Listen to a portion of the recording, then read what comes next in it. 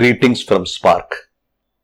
I had promised to do a series of podcasts on mystical messages from various traditions. Today, I take a deep insight from the Sufi mystic Khawaja Abdullah Ansari of the 11th century, who was a great scholar and who founded the Firangi Mahal, a religious higher education institution in Lucknow, Uttar Pradesh, India. One of his soul-stirring poetry is this: "From the unmanifest I came and pitched my tent in the forest of material existence.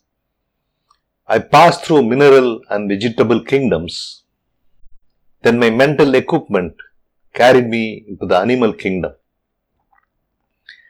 Having reached there, I crossed beyond it.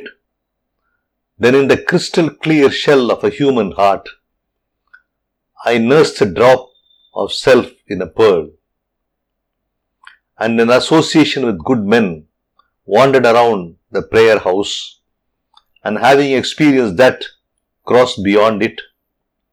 Then I took the road that leads to him and became a slave at his gate. The duality disappeared and I became absorbed in him."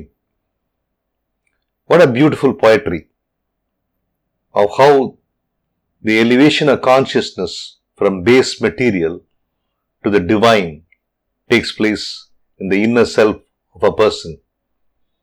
Dr. Dean Radin, a contemporary scholar in scientific study of paranormal phenomena, says that there is a meaningful and holistic definition of paranormal and spirituality, because if we come to understand that everything is connected in the manifest and the unmanifest world, then we can understand that the paranormal is something which comes from our own inner self. The mystics of all religious traditions have taken the alternate route to deep inquiry into a holistic perception which transcends the sense observation.